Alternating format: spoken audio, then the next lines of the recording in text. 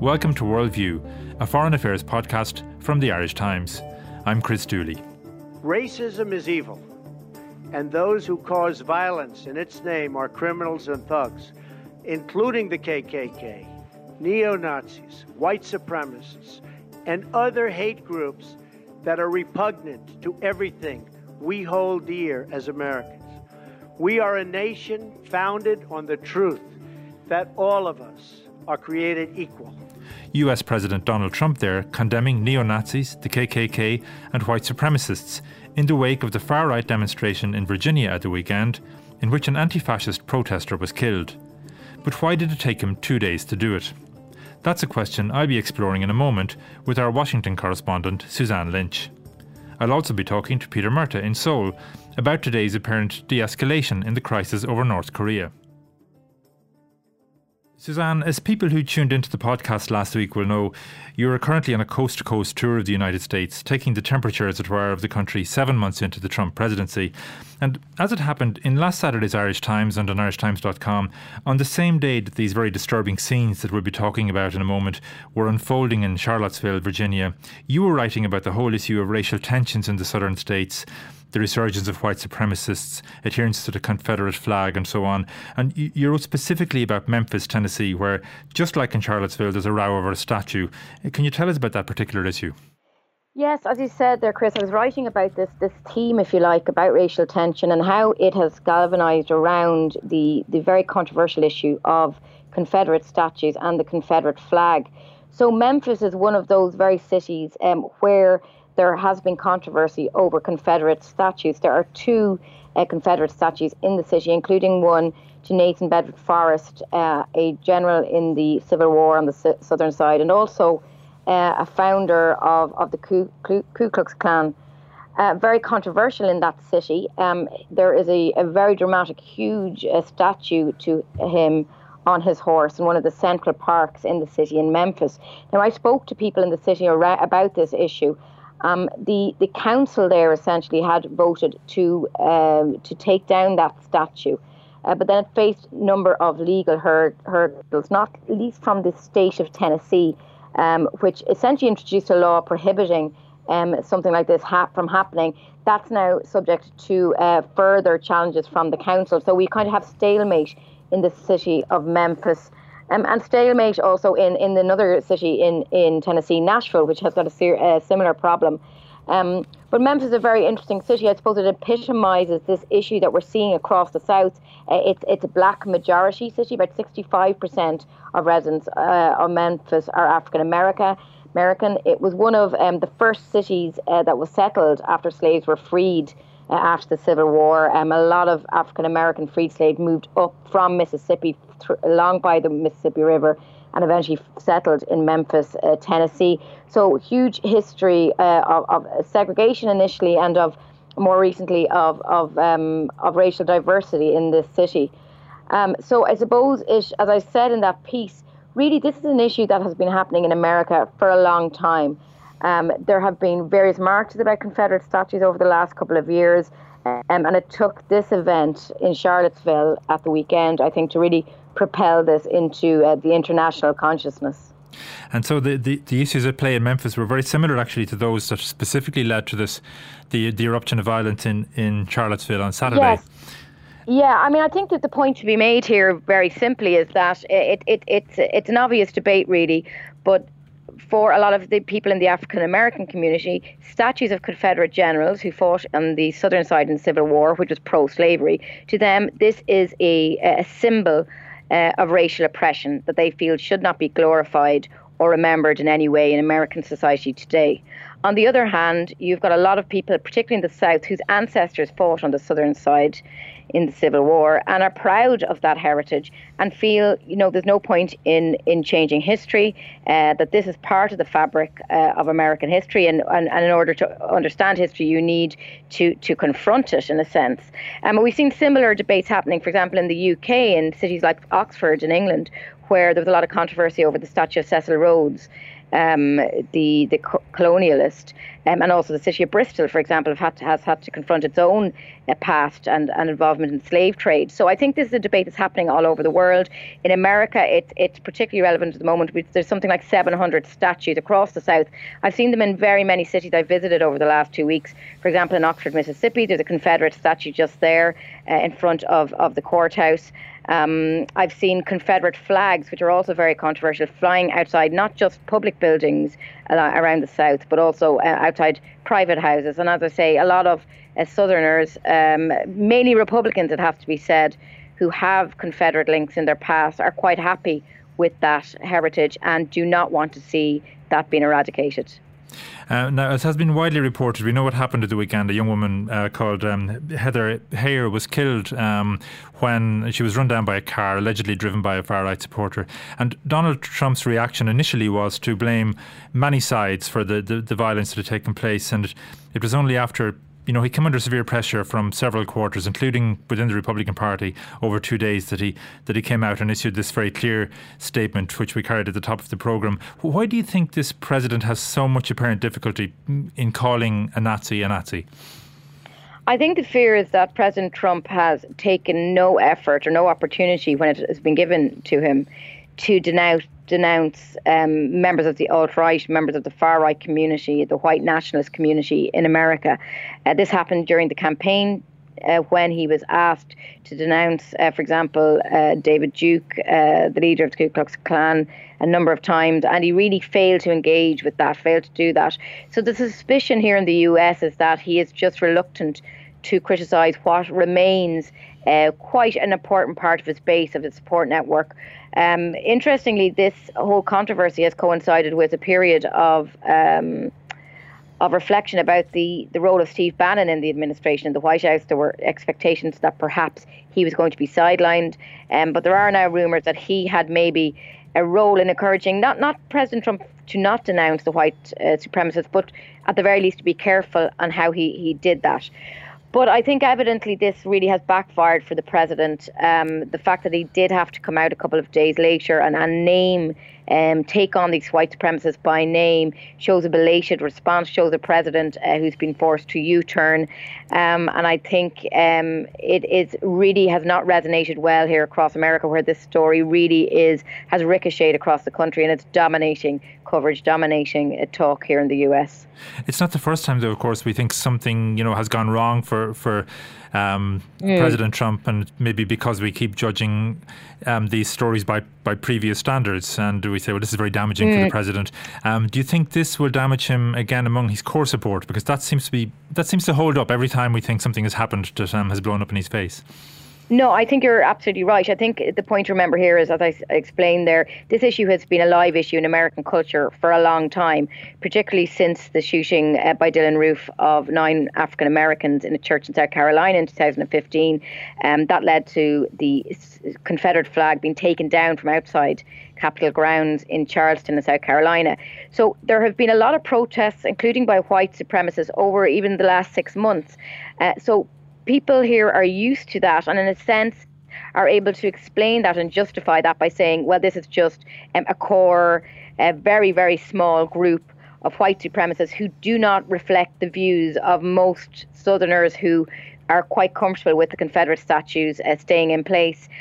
This is just an extreme fringe and does not reflect the views of many people at all in the US. So in that sense, I think President Trump will be able to ride out the storm, as you say. The fact that somebody was killed, of course, ups the ante in this. But interestingly, Jeff Sessions, the Attorney General, has taken a strong enough line. He has, there is now essentially an FBI investigation into this, so we'll see where that leads. But that will probably buy the administration some time as well. That will probably take some months, as these things do. And it does show that they are trying to do something about this particular situation that happened in Charleston, or in Charlottesville, I should say. But I think it's interesting already. We saw overnight that in Durham, North Carolina, the place where I actually started my trip 2 weeks ago, almost 2 weeks ago now, a statue was toppled in that city overnight. So the big question now is, are we going to see more violence? Are we going to see more protests across America? The mayor of Lexington, Kentucky, for example, has said that he is going to move some statues there. Again, that's also in Tennessee, the state I mentioned at the beginning. So that is going to be complex. But again, are we going to see protests in places like Kentucky? That is now the question moving forward here. And as you mentioned there in Durham, people have essentially took the not so much the law into their own hands, but took the position into their own hands and toppled that statue. But are there indications, Suzanne, that there will be more at official level a response to what happened at the weekend in Charlottesville? And actually there's now greater pressure, I think, than ever, is there, to remove many of these Confederate statues and symbols? I think so. As I said, to take the example of Memphis that I visited, this happened. I spoke to these people before Saturday's events.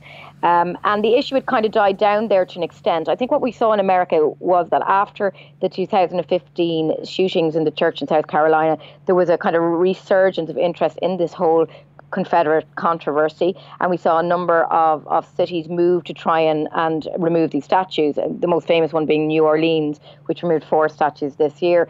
But things seem to have died down in a sense. When I went to Memphis, as I said, it was kind of stuck in a legal quagmire, if you like, between the state and the city. But I think events like this and the death of somebody will obviously propel this now back to centre stage, and I think it's going to give renewed momentum to certain mayors. I think the comments from the mayor of Lexington, Kentucky, are very significant. He came out and said he is going to move forward now with abolishing these statues. Are we going to see more mayors coming out like him in the next few days? But yeah, undoubtedly, I think it's given it this renewed momentum for those mayors and those citizens who really want to see these statues eradicated. And what was your sense, Suzanne, travelling through the southern states, about the level of support that there is? Obviously not for white supremacists, but the level of support there is, to an attachment to these Confederate symbols. I mean, this is a huge cultural issue in the US. The legacy of the Civil War is still very much alive and well in American society, both in its very negative, the racial overtones to that. This was obviously a war that was fought over the issue of slavery. Although a lot of people in the South dispute that. They say it's about state rights. They want to kind of whitewash that part of the reasoning behind the Civil War. But no, it's a huge issue in American culture. And has long been. For example, there's a very significant movement of Civil War reenactments that happen here every year, where people dress up in the gear. There's quite a sophisticated reenactment of key battles. People who watch House of Cards might remember there's a whole episode in House of Cards where the president attends one of these reenactments and found out that his own great-grandfather fought on the Confederate side. So I suppose the point I'm making is that it's people are hugely aware of the Civil War here and some people would be loath to let that legacy go. I spoke to one woman in Alabama, actually, who was from New Orleans and mentioned it to me and said that she could not believe that the mayor had taken down the statue, that she was shocked by this, that it was, trying to rewrite history, and it was failing to confront the reality of American history that has made Americans what they are today, for good or for bad. And she said how she did not want to visit New Orleans, her hometown, again because the mayor had done this. So I think emotions are running high about this, and it will be interesting to see how politicians, particularly on the Republican side, respond to this. A lot of the mayors who've come out so far are Democrats. The Lexington, Kentucky mayor, for example, is a Democratic mayor, so he is prepared to take that stance on the statues. But will we see Republicans in these strongly Republican areas, strong white vote, will we see them taking on this issue? That's going to be another question, and I doubt a lot of them will want to take on what is a very emotive issue for a lot of people. Okay, and Suzanne, just to recap, you mentioned Steve Bannon there a few moments ago. Is there a sense that his position in the White House has been weakened by the controversy of the last few days, and that he might even be the next one heading for the exit door? I think there is now concern about Steve Bannon's future, that he has been sidelined by the president. Obviously, there have been huge personnel changes within the West Wing in the last month, particularly the introduction of John Kelly as Chief of Staff there. So Steve Bannon is a very important connection for the president in terms of his links with his base, in terms of his theories on trade, etc. But at the moment, yes, I think there are major question marks now about his future in the administration. But as we know, President Trump is a man who takes very impulsive decisions, who goes with the ebb and flow, if you like, of events. So while nothing is imminent, it is very possible in the next few weeks we could see a move to remove or to at least sideline Steve Bannon from the administration. Okay. And finally, Suzanne, you're nearing the end of your road trip, though your articles continue for the rest of the week on irishtimes.com. It's been a great series. What are your lasting impressions from the trip you've made? Is the apparent division between liberal and conservative America as deep and as wide as it looks? Yes, I think it's even deeper, I think, than I appeared. I think the United States is far from united, as we really saw over the weekend, over this division, over the Confederate statue issue. It's a hugely divided country, and I think it's very much divided over partisan lines. You know, one is either Republican, one is either a Democrat, one is either a Trump supporter, or you're not. And I'm writing during the week about a few occasions where, again, I had lunch with two people, and it became very obvious that one was a Trump supporter, one wasn't, and how that whole atmosphere kind of poisons that conversation I was having. People are afraid to say if they're in favour of Trump or not. It's very divisive, and then it's very split between countries. In Arkansas, where I visited, it was extremely difficult to find any Democrat supporter. Whereas as soon I've just arrived in California, and it's the opposite. Obviously, it's very, very hard to find a Republican supporter in somewhere like San Francisco. So I think, you know, likeness begets likeness. People feel very comfortable when they're surrounded by other people who share their views. But then there's no middle ground here, I think. So I think that it has served to kind of underscore the divisions between parties here, because ultimately what I've seen is that despite some Republicans' discomfort with President Trump and their uneasiness maybe with his tweeting and his language, ultimately they were not prepared to give Democrats a shot at the White House this time. Ultimately, they were very, very opposed to Hillary Clinton's candidacy.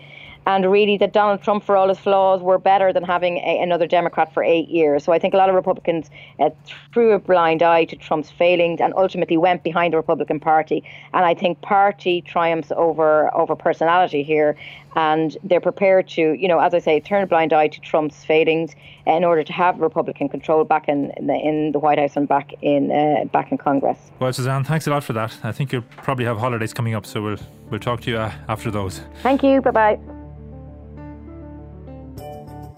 Our reporter Peter Murtagh has been in South Korea since last Friday, and he joins me from the capital. So, Peter, is there a sense there that everything is calming down a little bit after all the shouting from the rooftops and rising tensions of recent days? Yes, there is, Chris.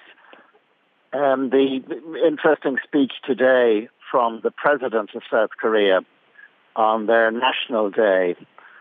And he says that, you know, the South Korean government will prevent war at all cost, and putting the emphasis in large measure on the need for a calm, peaceful dialogue, and saying something that really was quite a signal to the Americans that military action on the Korean Peninsula can only be decided by the Republic of Korea.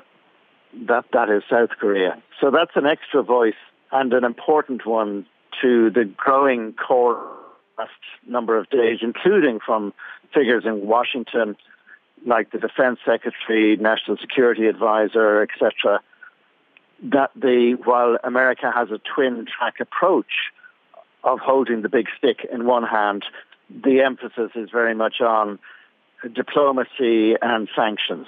Yeah, I was going to ask you there, Peter, if you thought that his comment, very explicit comment, that only the government of South Korea would decide if a war would take place on the Korean Peninsula, was that a direct slap down to Donald Trump? Well, I think it was certainly a signal to Donald Trump that the Korean government, is something that he shouldn't take for granted. And that is a strong theme, if you like, running through the discourse here. There has been a certain amount of distaste and dismay in South Korea at the sense coming out from Washington from some commentators that basically they're motivated, the Americans are motivated, by keeping this problem in Korea. And if there's a war, it must be in Korea and not anywhere else. And naturally, people here interpret that as meaning, well, from Washington's point of view, our lives are worth somehow less. And now you mentioned there, Peter, it's National Day in Korea in Korea today, North and South. I presume there would normally be a kind of mood of celebration in South Korea on the National Day. Does that apply today, or is everybody there worried about this tension and this threat of war, or are they just getting on with their lives? Well, I think the biggest element today, to be honest, was that there's been appalling rain for nearly the entire day. It's just like St. Patrick's Day then. So it rather put a dampener on anything that was going on out of doors. As I know myself, I got drenched to the skin. But leaving that aside, people here, very much my sense of things is they get on with their lives. They've been living with this sort of bellicose, belligerent shouting from North Korea for a very long time. And they're used to it, and they don't pay a huge amount of attention to it. And in recent days, if they had worries, it was because of the bellicose noise coming from Washington, whom they had normally seen, usually seen as a reliable partner and a trusted partner. There are different views about the Americans, but broadly, my impression is that they are accepted here, they're welcomed here, the relationship is one that people value. Yes, it is questioned, and there are some who oppose it, but broadly, I think it's accepted. And you anticipated my next question, really. I was wondering about how South Koreans today view the United States and their relationship with the US. Is there a generation gap there? I mean, would younger people have a different view of the US and its role in South Korea and its relationship with South Korea than an older generation? Well, it's interesting. I'm writing about that to some extent in tomorrow's paper and online. And I was talking to an Irish-American academic here, and he was talking about there being kind of three views about the Americans, and they're divided into generations. The older generation, people in their perhaps late 60s, 70s, very fondly remember the fact that the Americans came to their rescue in 1950 when the communist North invaded and threatened to overrun the country. And the Americans fought back with the South Koreans.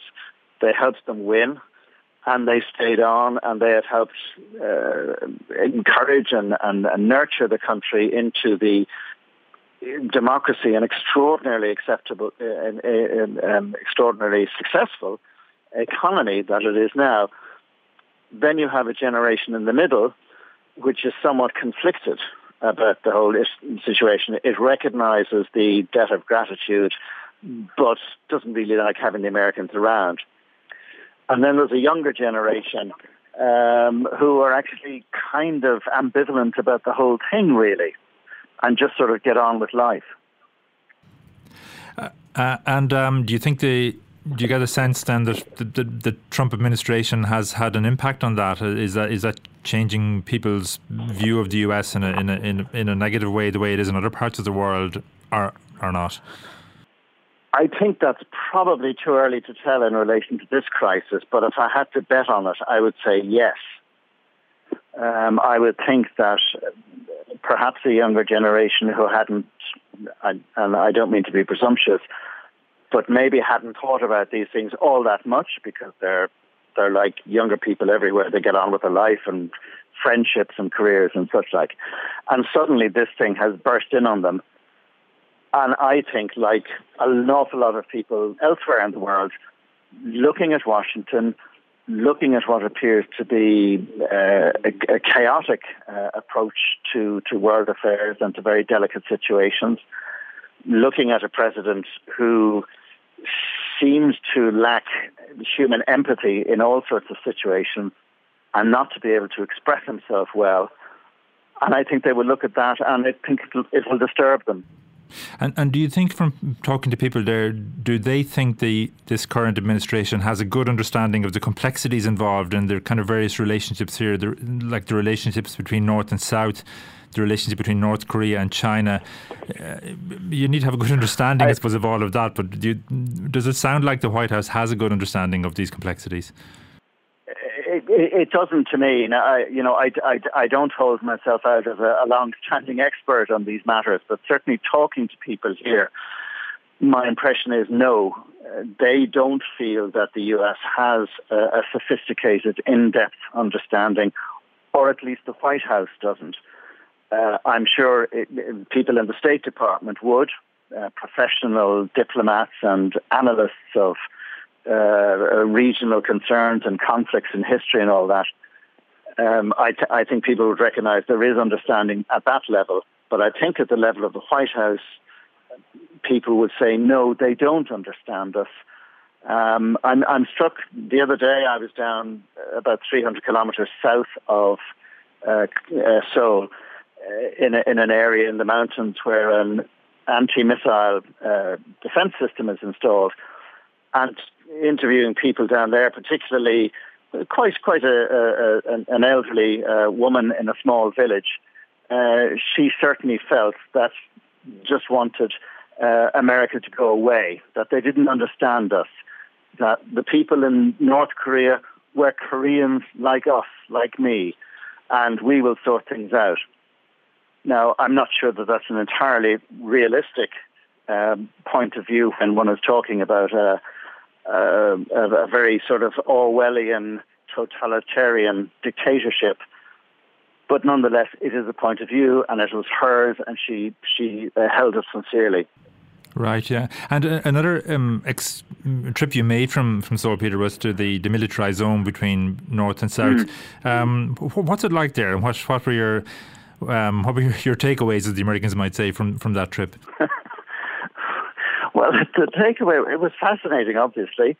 It is the borderline, one of the great conflicts of the world. That's kind of frozen in aspect for the moment. On one side, my impression was it was almost theme parkish. It is a huge tourist destination for people visiting Seoul. There are hundreds of tourist buses go there every day, and the story is told in varying degrees. Sometimes it's told rather sort of neutral and straight down the middle, and sometimes it's quite propagandistic from the southern Korean point of view. And there's lots to see. The tunnels that the North Koreans dug in the 70s and 80s and were discovered. And there are various viewing platforms.